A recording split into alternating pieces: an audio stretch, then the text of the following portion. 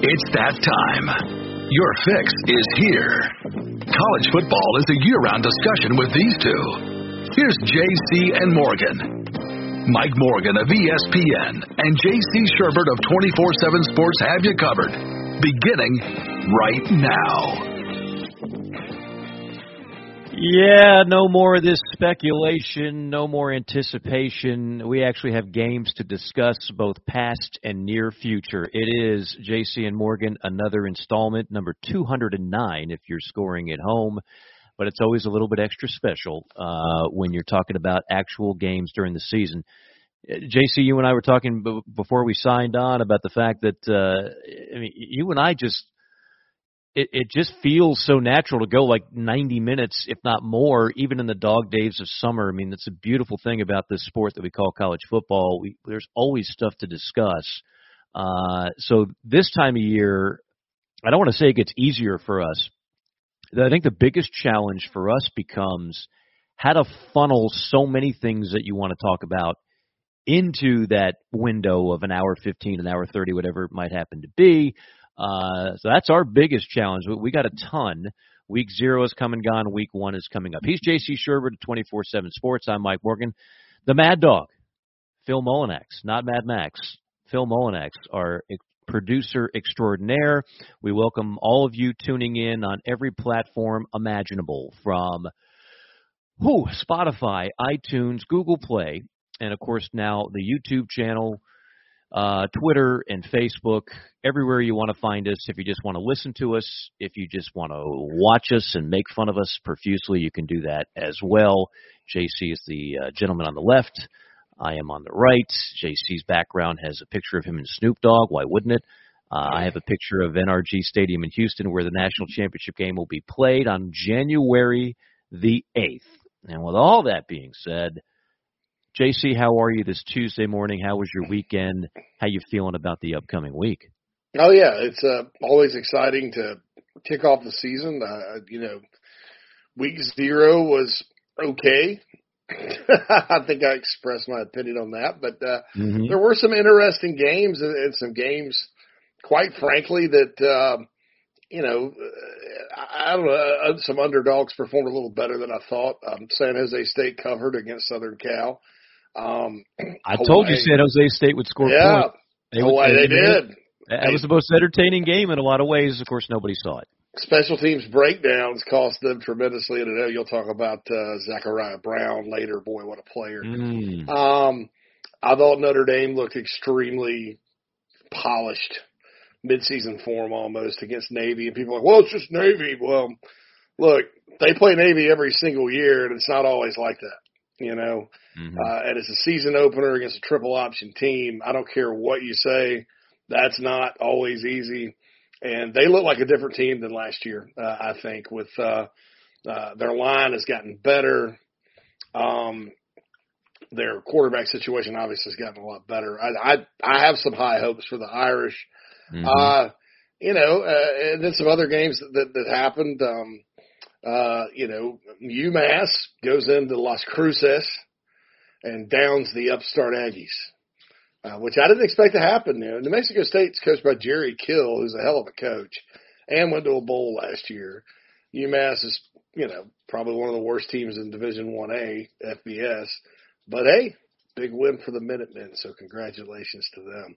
And then South Carolina State Bulldogs did not do so well against Jackson State. Hats off to Jason Brown of Jackson State, who used to be at South Carolina and then Virginia Tech and finally at Jackson State and threw for 400-plus yards.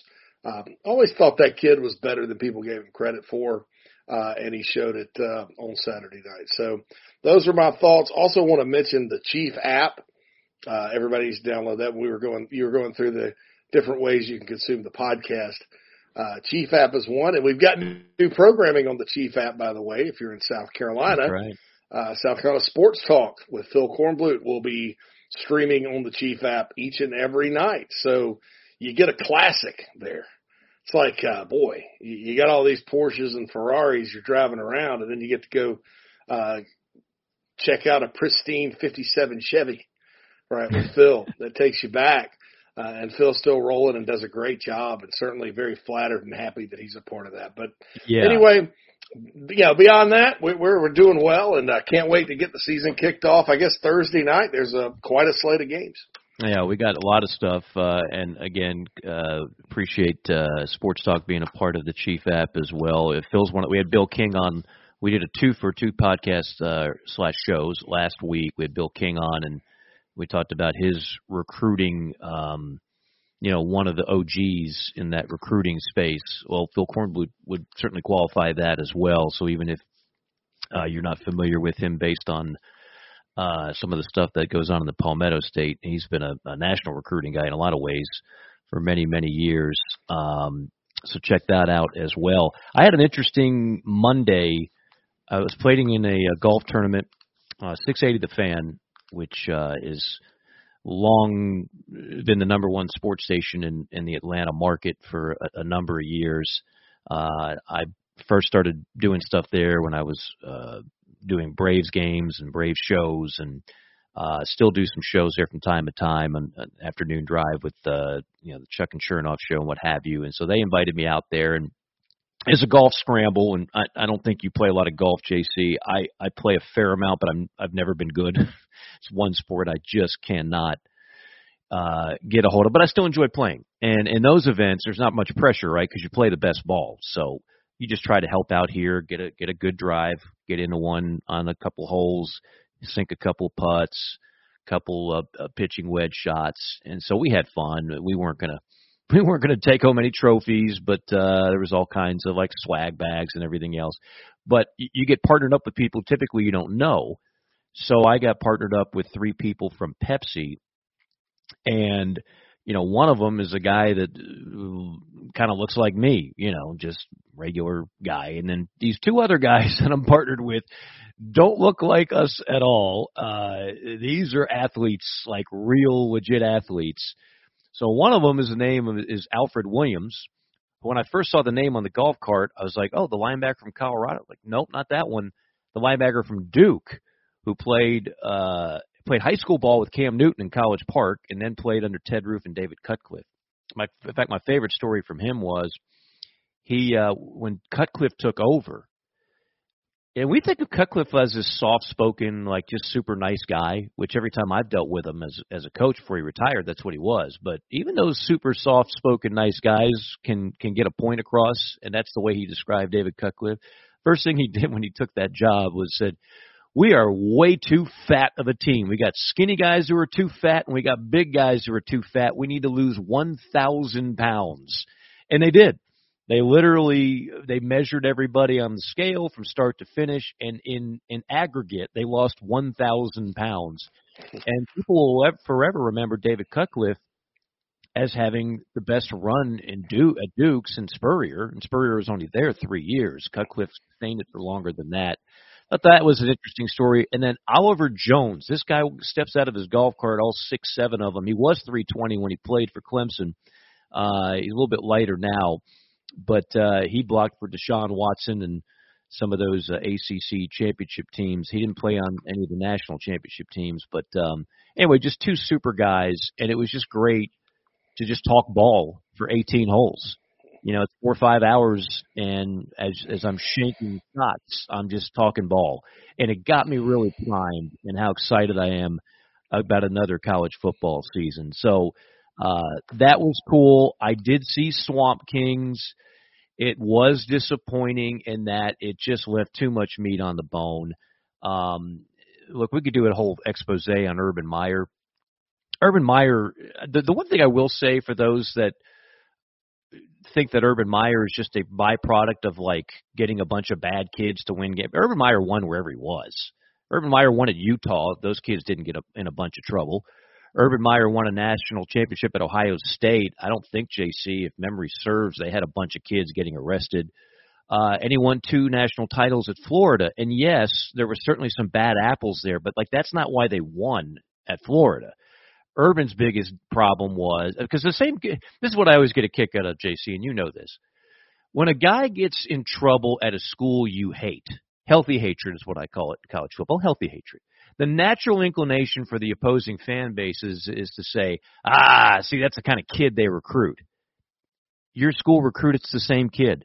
They're all going after the same 5-star, 4-star kids. There aren't a bunch of coaches going, well, I'd like that 5-star, but he's not my kind of kid because I heard in the 10th grade he got into some stuff. They're all recruiting the same kids. So Urban Meyer, there's without question, is one of the best coaches of our generation. He's also one of the most unlikable people, and that's what the documentary failed to really document. They failed to document, like, if you want the just juicy details and the worst of the worst, watch the Aaron Hernandez documentary. I mean, that dude was bad from the start and got progressively worse. And when you're a bad human being and you got a lot of money, it's amazing, then all of a sudden you got a lot of weapons, and then you feel like you can get away with anything, including murder, which obviously he did not, but he tried. But they failed, like, even if you don't want to get into, like, why everybody can't stand Urban Meyer, including with several Florida fans, I might add, at least get into the downfall. Like, they just glossed over 2010 when Marcus Lattimore was running all over them, and you could just see the wheels coming off that machine that Urban had built. It wasn't just burnout, like recruiting wasn't hitting the way it was before, all these things. So I thought they missed a golden opportunity. A lot of people get that because they glorified the Florida years. Well, of course, it's going to talk some about that, but they could have done more about how it all went downhill, and they just kind of glossed over it and said, okay, 4 episodes done, we're in the can, on to the next story. That, to me, was disappointing. Well, 2 things happened in 2010. First of all, half his staff left. That was when Charlie Strong got Louisville, I think, and Dan Mullen got Mississippi State. I think Mullen left before that. He was gone. He left in 2009.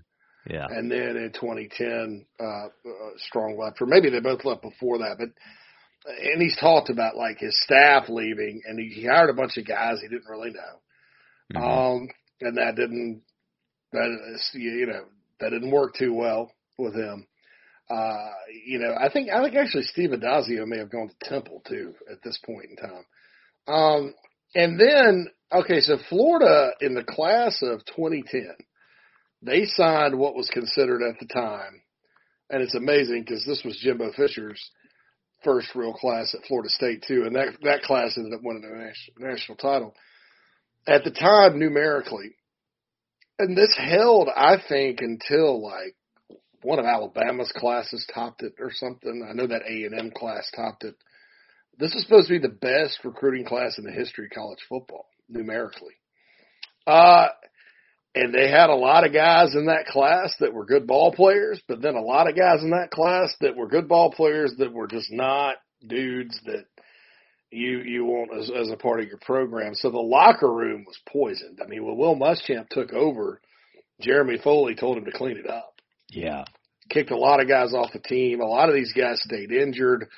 A lot of guys got hurt. I mean, it just was not and I think he sensed that. And then in 2010, there's a lot of talk in that documentary about Steve Spurrier. People keep in mind, Steve Spurrier beat him by 22 points in the swamp of the SEC East on the line in 2010. And he almost gave it up after 2009, if you remember that correctly. He had, they went and beat, there was all that talk that he was going to leave and all that after losing to Alabama.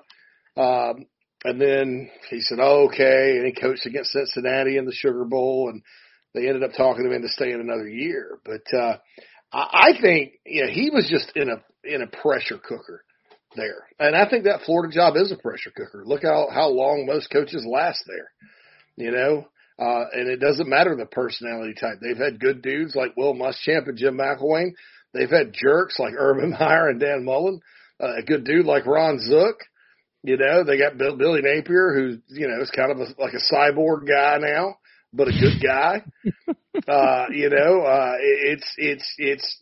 That job will chew you up and spit you out. It's what I call a new money school. Schools that did not have a history of success that end up having unprecedented success. And this is Florida athletics across the board. before the 90s, Florida was not good at most things. They had the Spurrier Heisman run, and that was about it. And God forbid, men's basketball was atrocious until Norm Sloan got into the tournament. Then Lon Kruger had the breakthrough team in the Final Four. Then Donovan really got it rolling. Those fans are a little more panicky with things. Unlike an Alabama who's been good for 100 years, who will fire coaches. But it's not as intense. There's not as many nerves because they know they're Alabama and eventually they're going to be back. Florida's the new money fan base down there, so to speak. They're a little bit more aggressive. And it is tough. And I think it was tough coaching in Spurrier's shadow to a certain extent, not necessarily competing against him, because I think Urban was 4-2 against the Gamecocks. I beat him pretty good several times. But I think that, there was not enough time that had lapsed. The Zook era only lasted, 2.5 years?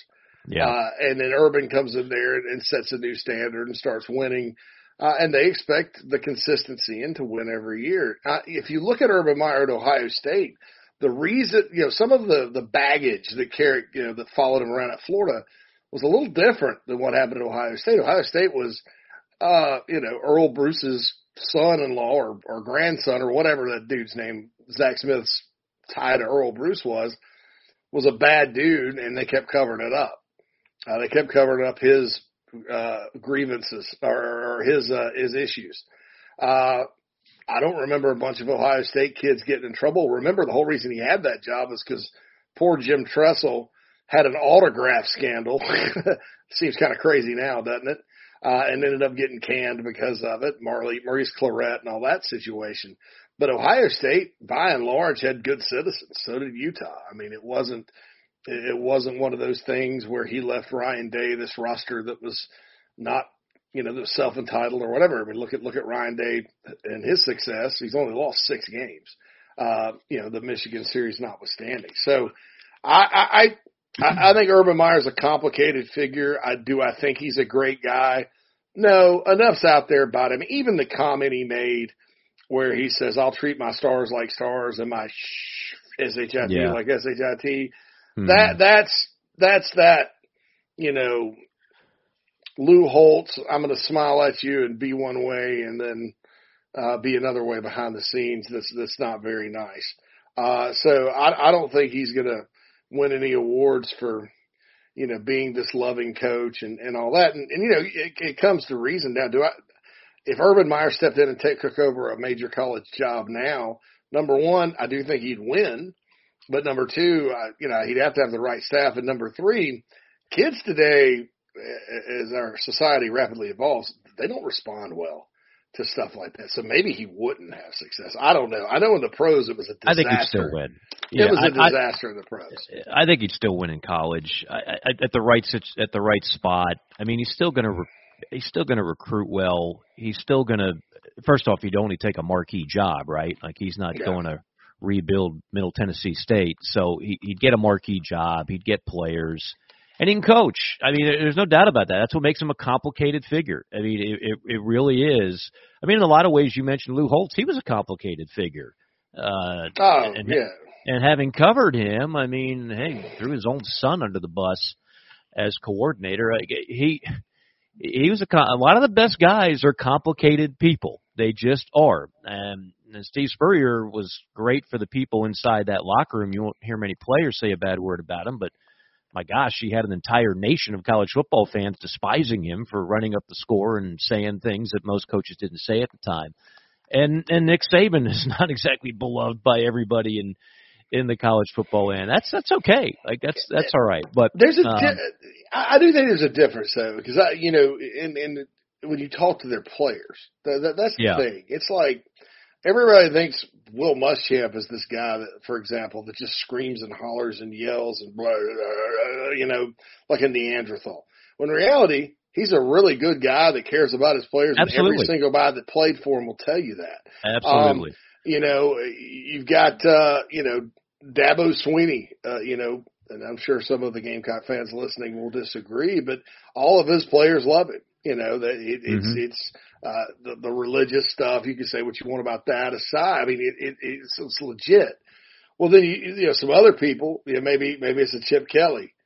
No relationship with his players, you know, none. And it's just a really good coach. So there are these complicated figures out there. It's the ones that put on one act. And I don't know that Urban did. I don't know that Urban Meyer, I think when you don't look at him like with Holtz, you think, oh, there's this loving old grandpa kind of, I just love my players so much. And then in reality, he's a jerk. And lots of people around Notre Dame and South Carolina, wherever else he's been, know that. Tyrant. Yeah. Tyrant is the word that comes up. And, you know, those are the people you look out for. I think Meyer, complicated is probably the best way you could describe it, Mike, because you do have some of his players that love the guy to death. You do have a lot of stigma that's attached to him negatively. But then I also don't know that he was out there pretending to be something that he wasn't. No. That third category is something that I'm like, that's when it gets me, is when you're fake. And, yeah, there wasn't anything fake about him. I don't think he was likable just in general interview. Like, I don't think anybody ever described Urban as likable. Like, Lou Holtz was likable to some at some moments. Pete Carroll was likable. Jimmy Johnson was likable. You know, and I mentioned that analogy, and then we got to move past this subject. But those are coaches that all had, let's just say, some stuff on the way out. Right, did not end well for any of them, and scandals and this and that. The difference is you listen to the fan bases when they talk about those coaches in retrospect, they all love them to death. And that's not the case with Urban Meyer. And I don't know how it is in Columbus, Ohio either. I know he brought them a national title, but something tells me there's a lot of people there that are like, glad what he did, but I'm not a big Urban guy. So it's a compliment. He's back in TV now. I don't think he's going back to coaching. He certainly doesn't need to. But anyway, the documentary, like, it was okay. If nothing else, I just love. The thing I love about documentaries, I can't get enough of old footage, and I say old in quotation marks. We're not talking that long ago, but in a lot of ways it felt like forever ago, because you were watching a program that was on top of the world. And remember now, this was right before Saban took off. Saban's ascension at Alabama began with an upset win, and I use that term lately as well because it was 1-2 in Atlanta against Florida. And that was Tebow's senior year, and it was just the year that they were supposed to run it back, right? Go back to back. And Greg McElroy and that Alabama team ran wild on Florida, and Florida never recovered. Never. And you could question the coaching hires, you can question everything else, but I've always said this, it takes a lot more time to build something into a power in college football, but it can disintegrate just like that. Just like that. You could fall off the high horse, whether it's Texas, whether it's Southern Cal, whether it's Miami, whether it's Florida State, whether it's Florida, whether it's Michigan, Ohio. I mean, you name it. You watch all these powers in college football that had a great run, and how long did it take them to sink? Not that long. The holes were already in the bottom of the Titanic at the hit the iceberg, and it was just like, okay, what's the clock on this thing before it's completely submerged in the Atlantic? Back to the Titanic reference, I should have mentioned Kleofkoff in that same sentence. Absolutely, yeah. Whole conferences can go sink in a matter of time. Yes, they can. I mean, think about the mid 2000s, Mike. Who here thought that Southern Cal wasn't sustainable? Oh, I thought they'd be good for the rest of my life. 10-year run. Power I thought, and then one thing happened, and then so the NCAA, the Reggie Bush thing, Pete Carroll scratches his itch to go back to the pros. Which, I mean, and by the way, there's a legit dude too. By the way, Pete Carroll, man, my name's Pete, man, I'm really cool, and yeah, I didn't think that would work with the Seahawks at all, and arguably it's not now, but the dude won a Super Bowl. You know, oh, yeah. I thought, and I've met Pete Carroll before. He's as legit as it gets. People don't understand that about him. But I thought that train was going to keep rolling. I mean, there was no way. There was no pro football in Los Angeles. SC was the team that could go select recruits from across the country. Plus, they got everybody good in California. I mean, it was, and then, gradually it started. You had the NCAA sniffing around. Then there's this upset loss to Carl Durrell and UCLA in that game, and you're scratching your head going, how'd they do that? And then wah. All of a sudden they're in the San Francisco Bowl, and Pete's gone to Seattle. Here comes Lane Kiffin with a 53-man roster because of probation. So yep. It's weird. That's what's so impressive about Alabama, I think. Alabama, there has been no dip. There have been years where they did not win at all, but they're still one of the top 3 programs of teams in the country year in and year out. They always recruit in the top 3. I think that's the Nick Saban thing. I mean, taking a program over from Nick Saban, whoever gets that job, people are like, I don't want to be the guy that follows the guy. I would actually say the opposite, because he's the guy, and I mentioned the 57 Chevy earlier. He's the guy that takes the Corvette, drives it for 10 years. You've got the oil change documented to a T every single time. He's got all the receipts, all the maintenance. That's right. The interior's pristine. It's waxed. It's full of premium gas. The oil's changed. It's got all new parts that need it. The tires are not bald. And you just get it and drive it. Whereas some other coaches, some other legendary coaches, you get in that car and it's just beat all to hell, and there's cigarette butts in the floorboard, and maybe a half-eaten cheeseburger in the back. Some of those old the old fries, like when you were a kid, when you dropped the open fries. ketchup packets everywhere. Yeah, it's just disgusting. And one tire's bald. I mean, it doesn't necessarily end well. But with Nick, I think it will, and I think that's just that's who he is and why he's the GOAT. That's why he is the GOAT. All right, so we ran over in the first segment, no biggie. We're going to take a break here. By the way, keep the chats coming, too. We like that on Chat Row. Also, the mailbag is open. Go to jcandmorgan.com, and the mailbag tab is there. We'll read your question or comment on the air. When we come back, it'll be the JC5 also coming up later on in the show. We're going to take a deep dive into the last 3-peat champions, since that's a major subject with Georgia vying for that as well. And a couple other things. As well, obviously, we'll review Week 0, get into Week 1. What are the top matchups of Week number 1? There's a couple under-the-radar matchups that we'll talk about as well. JC and Morgan coming at you here on a Tuesday. If you're watching or listening live, we'll be back after a quick timeout. If you're on Medicare currently or approaching eligibility, it's time to enroll in a Medicare plan that meets your needs. Palmetto Medicare is here to help you through the process. Palmetto Medicare's owner, Brian Spencer, and his team of experts are here to assist you. Learn about the benefits and enroll in the plan that will cover as many of your medical costs as possible. Some of the advantages of Medicare health plans may include variety of plan choices, increased benefits, lower premiums, and more. Give Palmetto Medicare a call to discuss your insurance and help get the exact coverage for your needs today. Mike here for Elite Roofing and Restoration. Chances are you're a homeowner, you're going to have that roof replaced at some point. Could be because of wind or hail damage. Could be because it's just that time. The roof is old and you don't want to take any more chances. Go ahead and call Elite Roofing and Restoration. They will take terrific care of you, as they have for me over the years. They provide exceptional roofing services. They offer a highly knowledgeable staff on insurance claims for roof repairs and replacements, as well as an extensive catalog of materials and colors to ensure your roof looks as good as it performs. So how do you do it? Well, you just start off, you can go to the website, EliteRoofingGA.com. That's EliteRoofingGA.com. Go ahead and fill out the form. Get connected with the fine folks at Elite Roofing and Restoration, and they will take care of the rest for you. Elite Roofing and Restoration. Don't settle for second best. Hey, this is Mike Morgan, and like many of you, I love staying active. It makes me feel better. It helps me enjoy a better life. But whether you're a world-class athlete or someone just keeping the dream alive like me, you'll want to make sure you have someone who can handle the injuries that are going to arise. That's where the world-renowned Dr. Michael Hatrack of Synergy Sports Wellness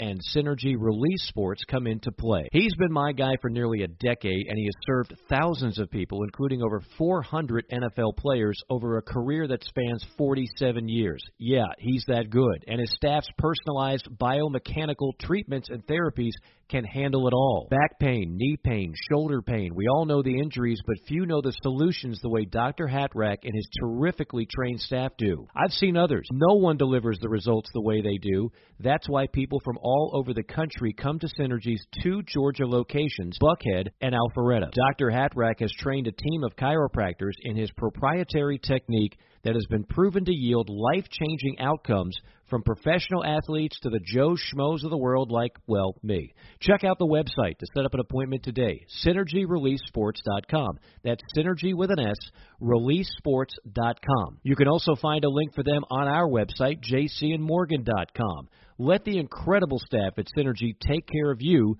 so you can reach your wellness goals.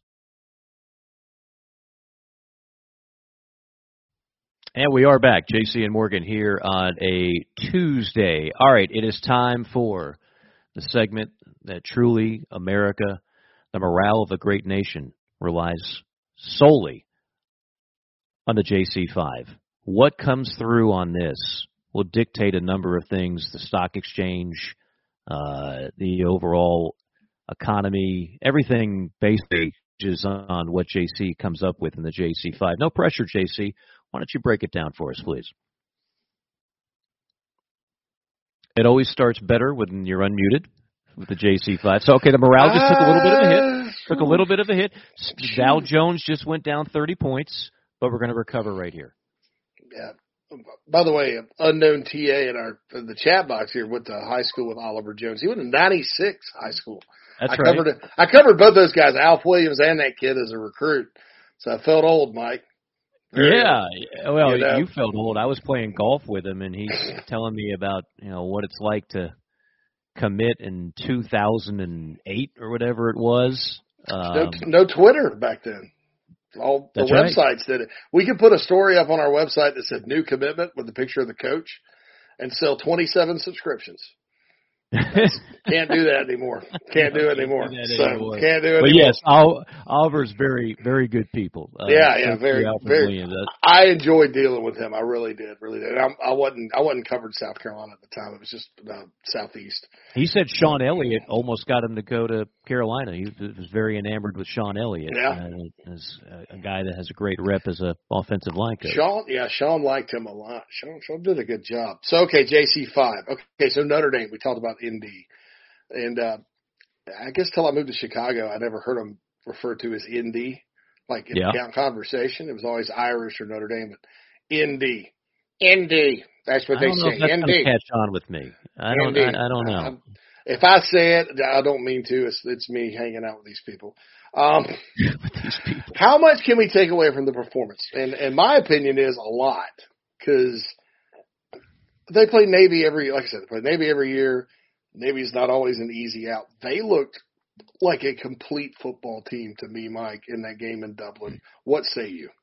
Well, a couple things. First off, you're right. Navy is never an easy out. I will say Coach N had Navy rolling. And when you had Malcolm Perry at quarterback, like a legit Heisman Trophy candidate, that was a better. I don't know what happened to the Navy program. The service academies are always, that has to be one of the most difficult jobs in college football. You're not dealing with the same type of player pool, obviously, and different things going on in the world can affect who's available and who's not, I would assume. So I won't even try to wager a guess why it's gone downhill in Annapolis, which, by the way, is a beautiful, beautiful campus. But that being said, everything you said at the top is true. The offensive line could be the best in college football. Their goal is with the alt guy who might be the top tackle in the draft. What's the name of the award that goes to the best offensive line in college football? Not one guy. It's not Outland. Outland's D-line. No, that's And again, we're not talking one player. This goes to the offensive line of the unit. The best offensive line. Somebody will get that. I just forgot it. But anyway, they might have the best offensive line in college football, which is they've had one of them for a while now. That's really nothing new. It seems like they've got that a lot. It's the Joe Moore Award, by the way. The Joe Moore Award. Thank you. Aptly named.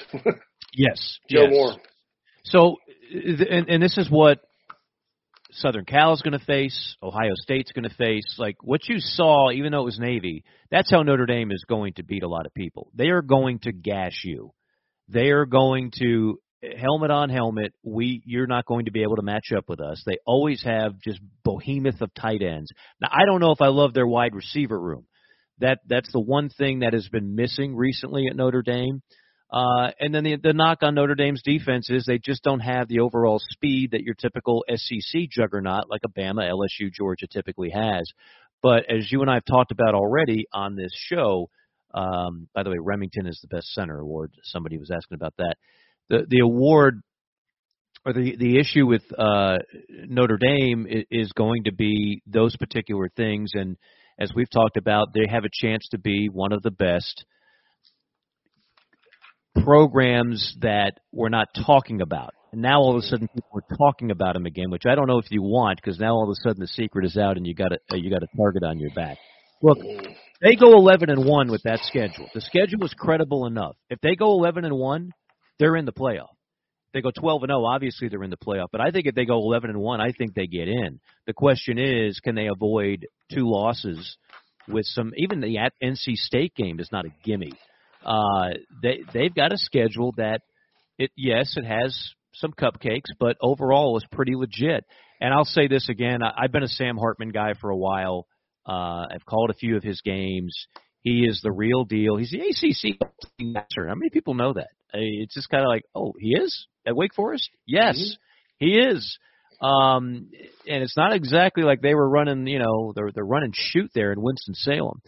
He is what they have lacked. He is what they have needed, and now they have him. So to answer your question in a roundabout way, I make of the fact that everything I thought about Notre Dame showed up on Saturday, and Sam Hartman just as good as advertised. Ohio State, Clemson, Southern California. Those are 3 teams that have more speed than Notre Dame in theory. So they'll be tested. And those are 3 big games. I mean, 2 are at home in South Bend, and then they go at Clemson. So that's your season there, Irish fans. Those 3 games, and things like the NC State game, don't get upset. Watch this happen, and I hope my fiance's not listening because she's going to kill me. They'll go undefeated, except they'll lose at home to Wake Forest. Wow. Okay. I'm kidding. I'm joking. Maybe not, though. Well, crazier things have happened. Wake Forest out there. They'll jump up and bite you. So that wouldn't that be like? Well, yeah. They're for everybody that hates the transfer portal. That will be poetic justice. But no, I don't know. That would be something. So everybody in the South watch the Vandy Hawaii game because that's just what we do. 35-28, and Hawaii could have won the game had it not been for some self-inflicted wounds. In your opinion, Vandy not as good as maybe we thought? Because I think everybody, me, you, Jamie Bradford on our Gamecock show, a lot of the pundits, maybe they picked Vandy last, but they said, well, it's realistic this team gets to a bowl. I don't know. I didn't think they looked all that good on Saturday night. Is it that or just maybe first game, crap that happens? Well, I'll get into this in The Boss segment, which will debut this week, talking about kind of some of the best performances over the weekend, and give it up to Hawaii. What they've been going through in that state certainly deserve better leadership locally, nationally. This is not a political statement, but it's appalling how poorly everything was handled before, during, and after. And so I can only imagine what's going through those kids' minds as they hop on a plane and travel. And I've been to Maui. I took an Atlanta to Maui flight, and that's nearly 10 hours. So Hawaii to once they get to Nashville, I don't know. I don't know if that's 9. Yeah, assuming they didn't stop anywhere. The Hawaii budget is not necessarily the same budget as like an SEC school, so I don't know how they strung that all together. But it's a long way to go, going through some tough times. I didn't know if they'd be able to get off the carpet and really play like a team that didn't have distractions. But they did. Now, I'm still an A.J. Swan guy, and I will tell you the people that I've talked to say that's the best quarterback prospect out of Vanderbilt since Jay Cutler. In terms of best ability, That is, they've got their signal caller. But the issues at Vandy are still the same. And I'm a Clark Lee guy, or as some people in the media called him over the weekend, Lee Clark. Clark Lee is a good coach and the right fit, but it doesn't mean that they're still not lacking the things that Vandy lacks. They don't have incredible firepower on offense, and they don't have just sideline to sideline blazing speed on defense. They're not there yet. That was not going to be built in 12 months, 24 months. So, look, I still think Vandy's going to do fine. But, no, it was not a great performance. And, of course, it's played in a stadium where you got cranes holding up the scoreboard. You had a lightning delay. You've got nobody in the stands. I mean, it's just it's not the best home field advantage for Vanderbilt. But the bottom line is they won the game. They're 1-0. It's going to be tough there. I mean, the portal, you'd think the transfer portal and NIL may help a program like that because they do have it is a rich school. But they put all their NIL money towards baseball because that's what they're great at. That's right. And maybe basketball too. In football, they you can go do like Bobby Johnson did, because I credit Bobby Johnson a lot with what James Franklin was able to do. Mm-hmm. Because he recruited redshirted, built. Well, nowadays, I mean, look at their running back from last year. He's at Kentucky. He's gone. And that was one of their best offensive players. How do you replace that guy if you're Vanderbilt? How do you go recruit now? And then because kids will get there and that may be their one shot. Yeah, you found this kid. Well, now he's really good, and SEC coaches and other schools are taking notice, and he's sick of the academics, because they are rigorous. So he gets in the portal and goes someplace else. So without NIL money and without that's a tough job. I kind of feel for my friend Barton Simmons, who's the general manager there in charge of recruiting, because there are more challenges there than there normally have been. So that's something I'm keeping an eye on with that program moving forward. But certainly, and look, teams change week to week. Opening games sometimes are closer than they should be.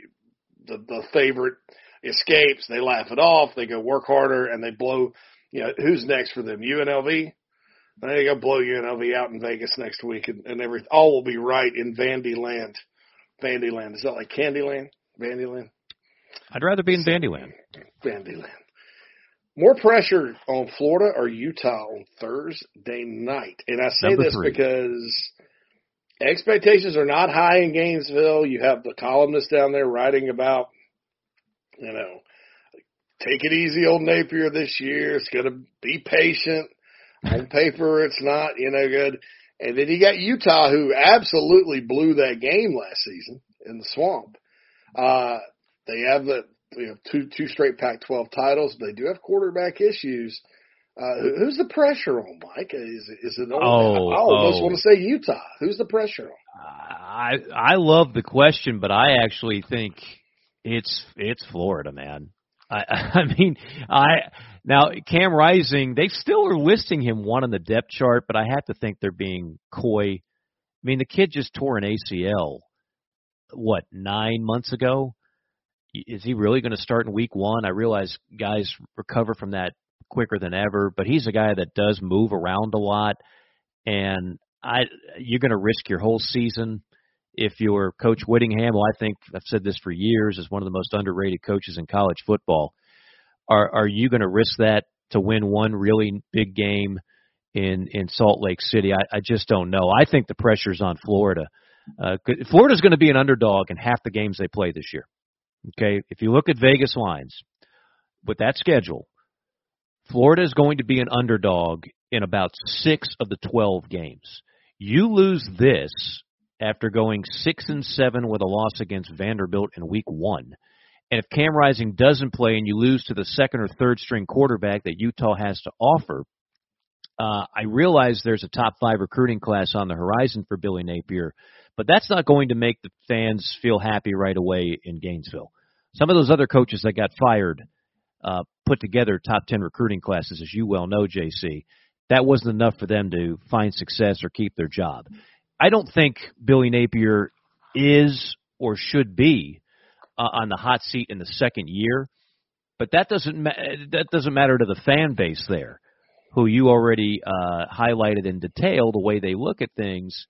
And there's no secret. Like, some people were not wild about that hire from the beginning. And so you lose that game, and you look at the rest of the schedule, and all of a sudden you're flirting with another 500 season. When's the last Florida coach that started with a couple of 500 or below seasons? I can't think of them. Yeah, it's that would. I don't know who his name is. Even Will Muschamp, like year 2, had like a 10-win season. It was 11-2. 11-2, yeah. So it wasn't Muschamp. McElwain, who will be forever known more for being photoshopped nude pressed up against a shark in a boat, as opposed to making it to back-to-back SEC championship games. But he did make it to back-to-back SEC two straight division titles, man. And Mullen, whether he caressed a shark naked or not, he did do it. So Mullen's 2020 team was Mullen, yes. the best offenses in college football history. Nearly knocked off Alabama, beat Georgia badly. Exactly. In his first 2 years, they went to I think the Peach Bowl and the Orange Bowl. So he had like 2 BCS Bowl or New Year's Six bowls, and then a trip to the SEC championship game his first 3 years. Right. Where they could have been in the playoff, and then had it not been for the shoe incident, my shoes. If anybody can say where my shoe is from, I'll give you $1. It's from Eddie Murphy Delirious, by the way. Wow. And then he has one bad year, and people are like, he's a jerk. Let's get rid of him.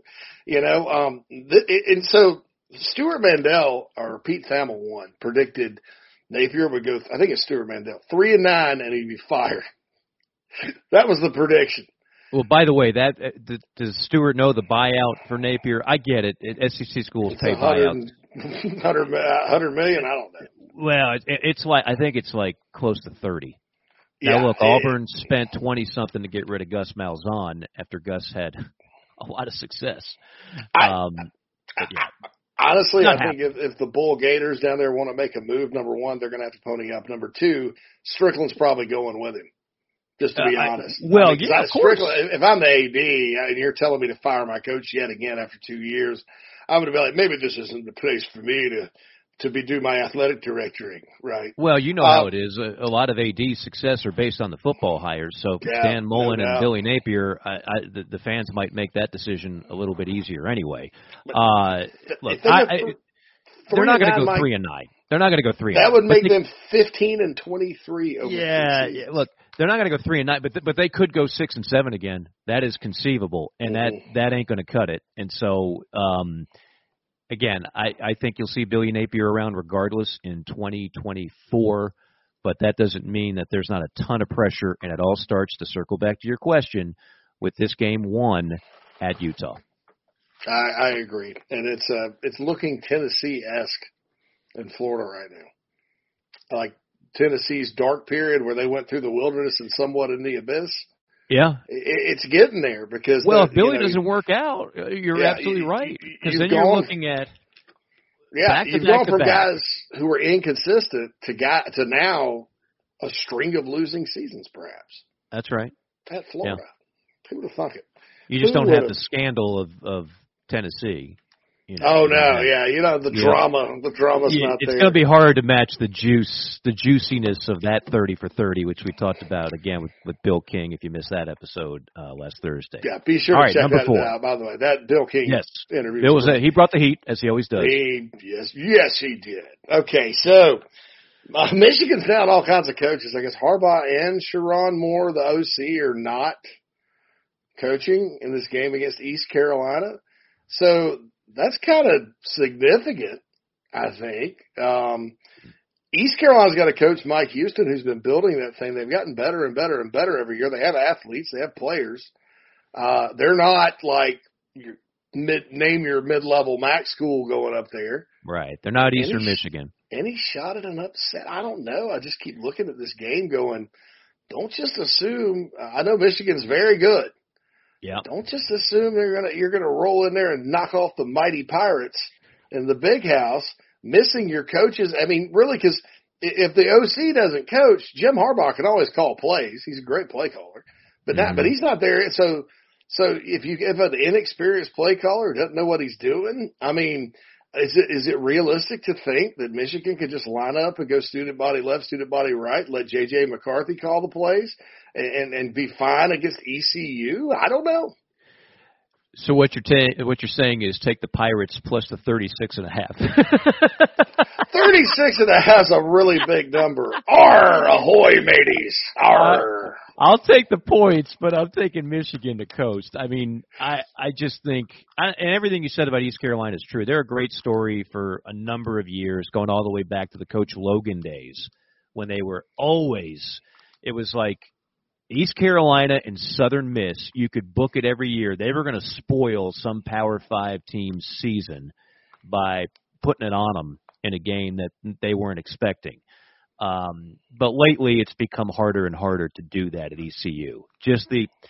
With all the realignment, and I saw this happen at Southern Miss. I mean, my goodness, their facilities there.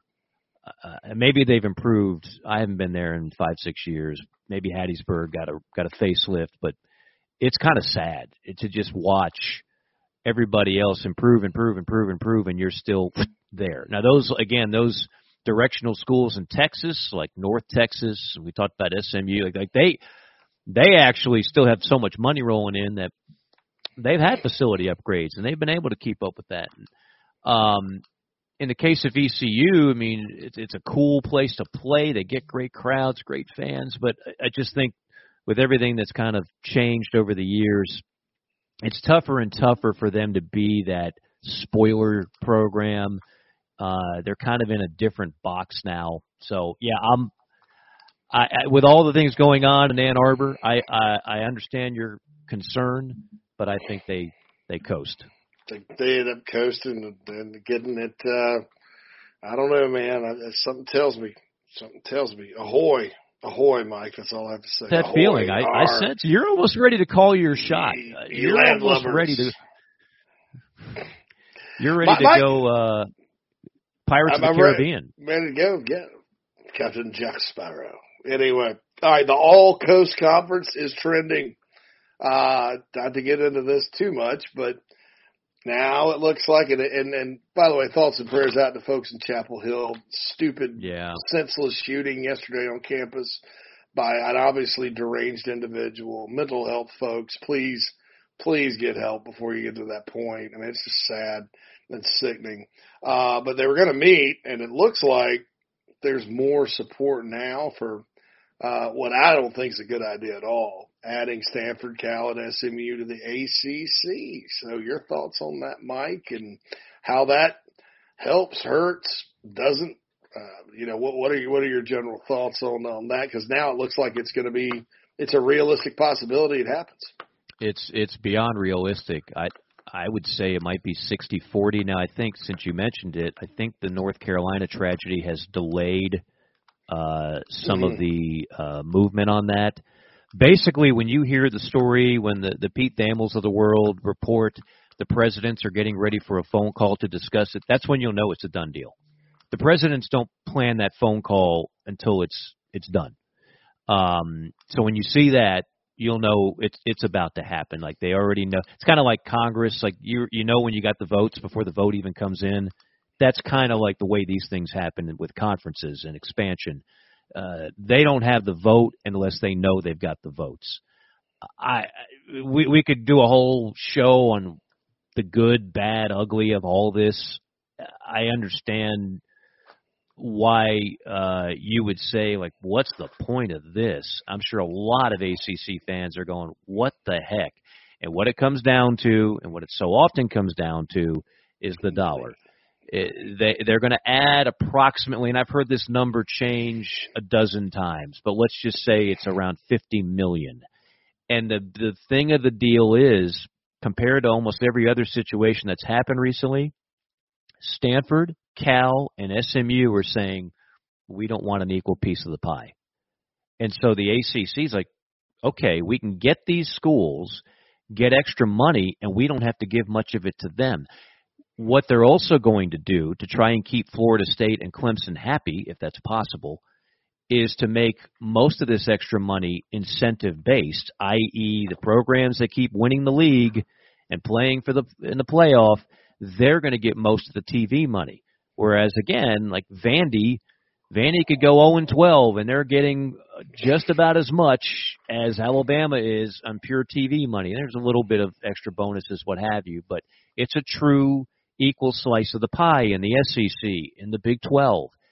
It's not that way with this deal, and that's why I'm starting to really believe that this is going to happen and that's what it's all about, and they'll figure out geography and scheduling when – we figure it out when we got to figure it out. But in the meantime, I think the ACC is like, we got to do something.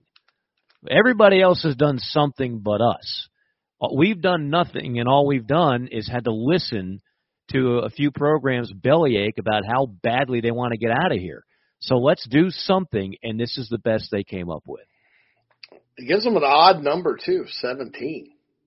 That's weird. Yeah, I don't even know if that matters. So I mean, with bye weeks and out of conference games, like, yeah, you know, it doesn't have to fit perfectly into an even number. And who knows? I mean, maybe they add another down the road, or Notre Dame's not joining this league in football.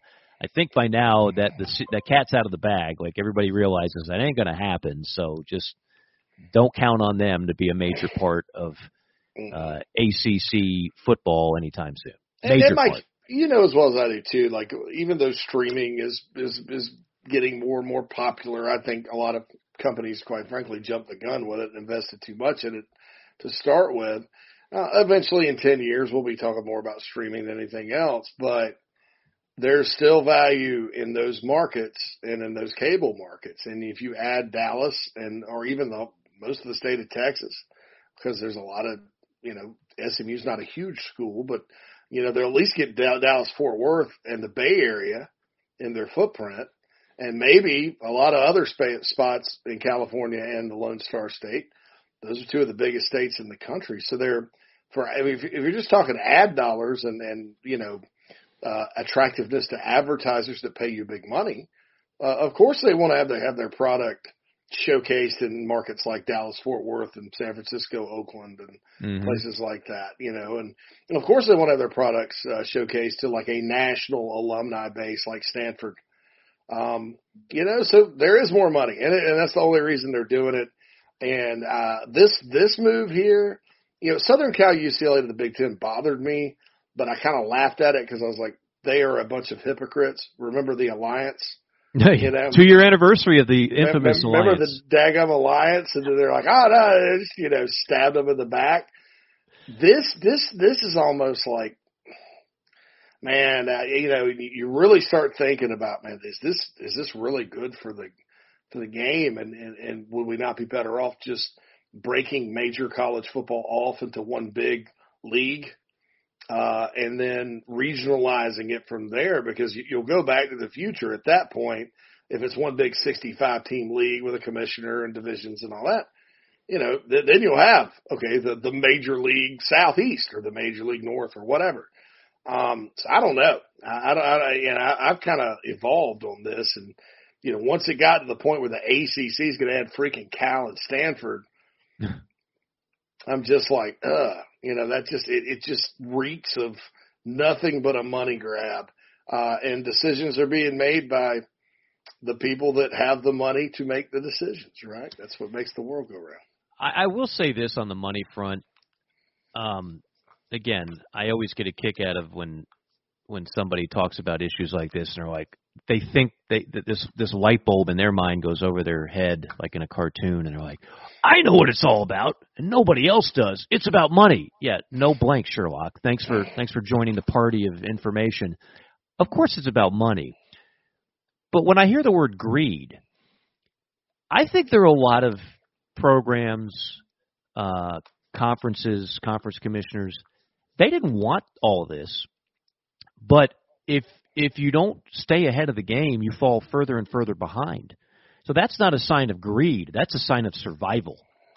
right? I mean, they're already making a bunch of money. So if you want to call them greedy, go ahead, call them greedy. Whatever, I don't care. I'm not here to defend these people or speak highly of them or what have you. But this whole notion like, well, they're all greedy and the players are all victims, like that's the same narrative you've heard for decades and decades and decades. The bottom line is, whether they're greedy or not, you have to think about money. Otherwise, your opponents are making $50 million more a year than you are. And that's a problem. You can only sustain that for so long before you keep falling further and further down the ladder. Nothing is guaranteed, as we've already documented on this show. Just because you're a Tier 1 program or a tier program doesn't mean that it's your God-given right to stay there for the rest of time. And anybody can drop. And if you continue to just say, money's not that important, I don't want to be greedy, well, the Big Ten and the SEC are making a hell of a lot of money. So if you want to remain even competitive with them, you've got to find other outlets to bring in more cash. And I think that's what's going on as much as anything. I don't think they wanted to have to do all this. They're doing it begrudgingly because they need the money. So whether or not you want to call that greed or just survival, take your pick. But that, to me, is what's going on. Great JC5. Terrific work there, sir. I loved all of those subjects. We'll take a break. We'll come back with a new segment. Pay the cost to be the boss. James Brown said it well. We'll talk about some of the top performers over the weekend. Also look ahead to the games coming up this weekend, a good Week 1 slate. Speaking of good, Elite Roofing and Restoration, based in Atlanta but servicing Georgia, the Carolinas, Florida, and parts of Tennessee. I just had another friend of mine, a storm came and literally a roof destroyed his patio, and he's going to have some roof work done as well. Schedule a free inspection. This is a good phone number to remember because there's nothing bad that comes out of getting an inspection and a quote. There's a lot of bad that happens if you just ignore it. If you wait too late on a roof, you could really be up the creek without a paddle. 678-781-1998. 678-781-1998. Jeremy Johnson, over 25 years experience in this space. You can also email them, eliteroofingandrestoration@gmail.com. Have them come out, check it out, and make sure they take good care of you. We will take good care of you on the other side. The Boss debuts on JC and Morgan when we come back. Hey, folks, want to tell you about our friends at Titan Construction Group really quick. They're a Mid-Atlantic-based general contractor, specializes in retail, restaurant, and office construction. TCG strives to separate itself from other general contractors by adding value every step of the process. From project budgeting to estimation, value engineering to construction, they focus on those relationships and not the transaction. Titan builds partnerships one project at a time. Among their clients are Starbucks, Crumble Cookie, Blake Pizza, Home Goods, 15-plus years experience, based in Midlothian, Virginia, and contracted in Virginia, West Virginia, North Carolina, and South Carolina. So get on their website, TitanCGInc.com. That's TitanCGInc.com. Get in touch with Brad if you're in need of a general contractor that focuses on going above and beyond for their clients. That's Titan Construction Group, a proud sponsor of the JC and Morgan podcast.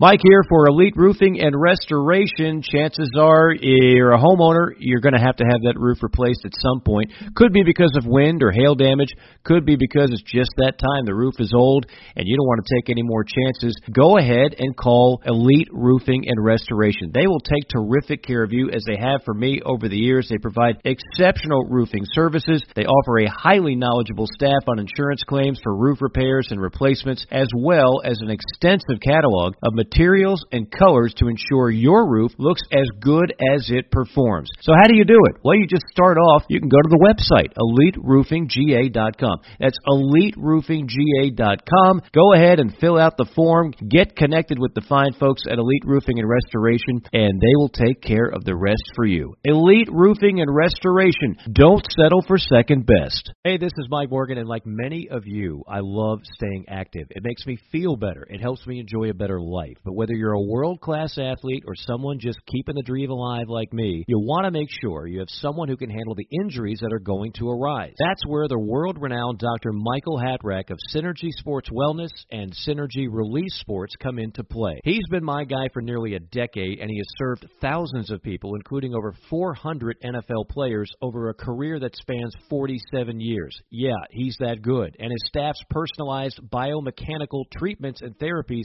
can handle it all. Back pain, knee pain, shoulder pain. We all know the injuries, but few know the solutions the way Dr. Hatrack and his terrifically trained staff do. I've seen others. No one delivers the results the way they do. That's why people from all over the country come to Synergy's 2 Georgia locations, Buckhead and Alpharetta. Dr. Hatrack has trained a team of chiropractors in his proprietary technique that has been proven to yield life-changing outcomes from professional athletes to the Joe Schmoes of the world like, well, me. Check out the website to set up an appointment today, SynergyReleaseSports.com. That's Synergy with an S, ReleaseSports.com. You can also find a link for them on our website, JCandMorgan.com.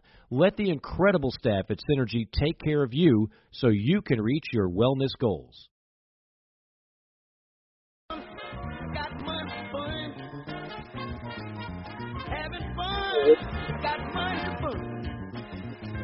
Bootleg movie channels, JC, that we were talking about that you can get free on your cable system. Again, can't get the Pac whatever network to watch the reigning Heisman Trophy winner play, but I can get Logo, Vice, Freeform, and they have some good movies. You got there's commercial breaks edited, but they're still good movies. The Rocky marathons have been playing left and right, and whenever I see Rocky IV, I think of the Godfather of Soul, James Brown, singing Coming to America, introducing Apollo before, may he rest in peace, he took one on the chin from Drago. Throw the damn towel! I blame Stallone on that one. Clearly. I must break you. Yeah. I must break you. Hey, did you know that Dolph Lundgren went to Clemson? What? Are you serious? Look it up, I did not dude. know that. It's on his. He did graduate from there, but he studied mechanical engineering there for like a couple of years. Yeah, it's like college is Clemson University. So he's a. So that must have been pre-Rocky IV, right? Because I think it's Rocky long IV, before his acting career started. I think it was before his. Yeah. Could well, you imagine? It all worked out for Dolph. It's the late 70s, early 80s. You're, John Q. kid from Pendleton, South Carolina, at Clemson. You're sitting sharing next to a dorm. Drago. I got this German guy in my dorm. His name's Dolph. He's nice. He says he's gonna break me. Every time I leave the laundry on his side of the dorm room, he says he's going to break me. I must break you. It's an uncomfortable situation. Okay, so we're breaking in this new segment. It's the boss. The performers this week that earn boss status. You ever been called a boss, JC? You ever said, man, that JC, he's boss. He's the boss. Yeah, he's the boss. Yeah. I mean, that was more popular. It's more popular about 15 years ago. Yeah. Oh, we're bringing it back, baby. I mean, so was James Brown. But in my mind, the Godfather of Soul never lost his popularity. Okay, let's get started. Who's the boss of Week 0? Zachariah Branch, Southern Cal, 232 all-purpose yards and a 56-28 win over San Jose State.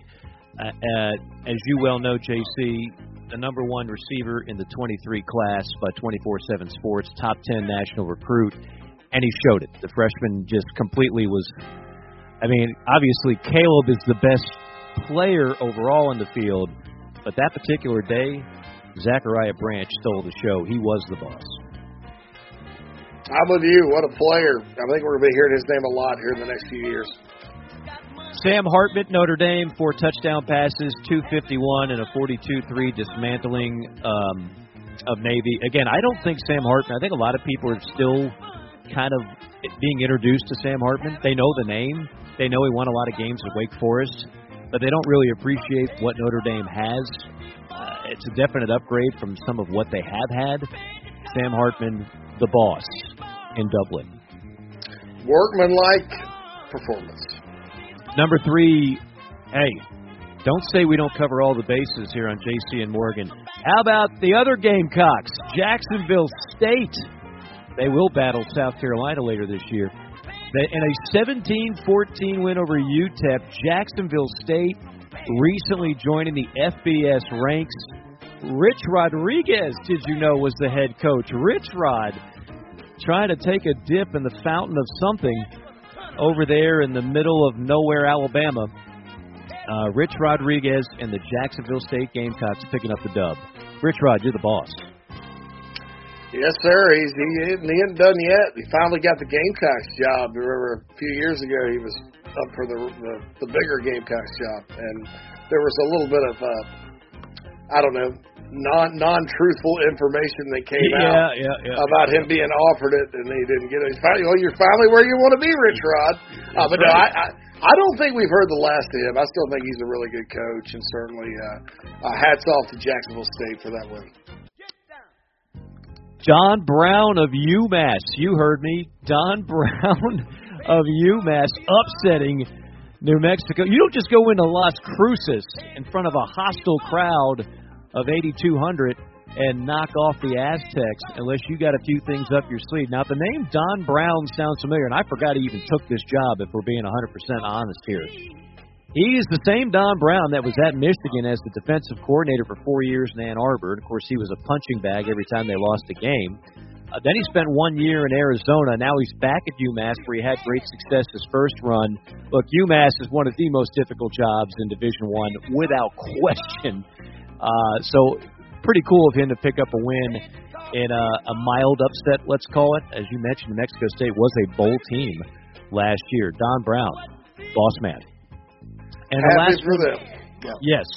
Last one from me, JC, Hawaii football. I know they lost to Vanderbilt, but again, everything that they've been through to go there and make that a competitive game. Timmy Chang, the former quarterback, taking his squad into Nashville and making a game of it when most people thought that would be blowout city.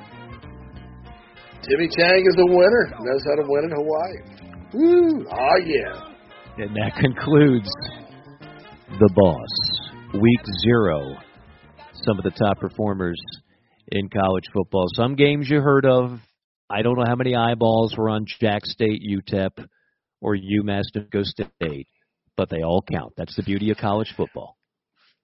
I have serious questions as to whether or not we'll mention Hawaii, UMass, and Jacksonville State again on the show this entire season. That's right. But everybody gets their day in the sun. Everybody gets their day in the sun. We spread the love here on JC and Morgan. We spread the love. Okay, let's spread the love here on week 1.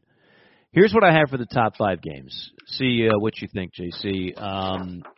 Thursday night, Utah, Florida. We've talked about it. That should be just a fun game to watch. Utah is what Billy Napier wants to be at Florida. Billy Napier does not fit the typical DNA of like Spurrier and some of the offenses. That's not what he did in the Sun Belt at Louisiana. He just mauled people. He plays under his old mentor, Saban. He plays and teaches and kind of formulates the way Nick Saban did old school Bama before Lane Kiffin got a hold of the offense. Ground and pound, thrash, beat you up at the line. That's really Billy ball. And that's the way Utah's been winning games under Kyle Whittingham and winning conference championships. So this will be a kind of a preview of what Billy Napier hopes to look like in Utah. And we'll see what Billy Napier and Graham Mertz looks like at quarterback for the Gators. I've got that one. I've got Florida State LSU. I've got the Battle of the Carolinas. And then I threw in a couple. West Virginia, Penn State. And how about Coastal Carolina at UCLA? The Chadwell era is over, but they've got this quarterback. You may have heard of him, JC. He's been around there for about 12 years, who keeps threatening to leave and then keeps coming back. I think that could be an intriguing game. UCLA is a 14.5-point favorite. I don't think Coastal made a good hire.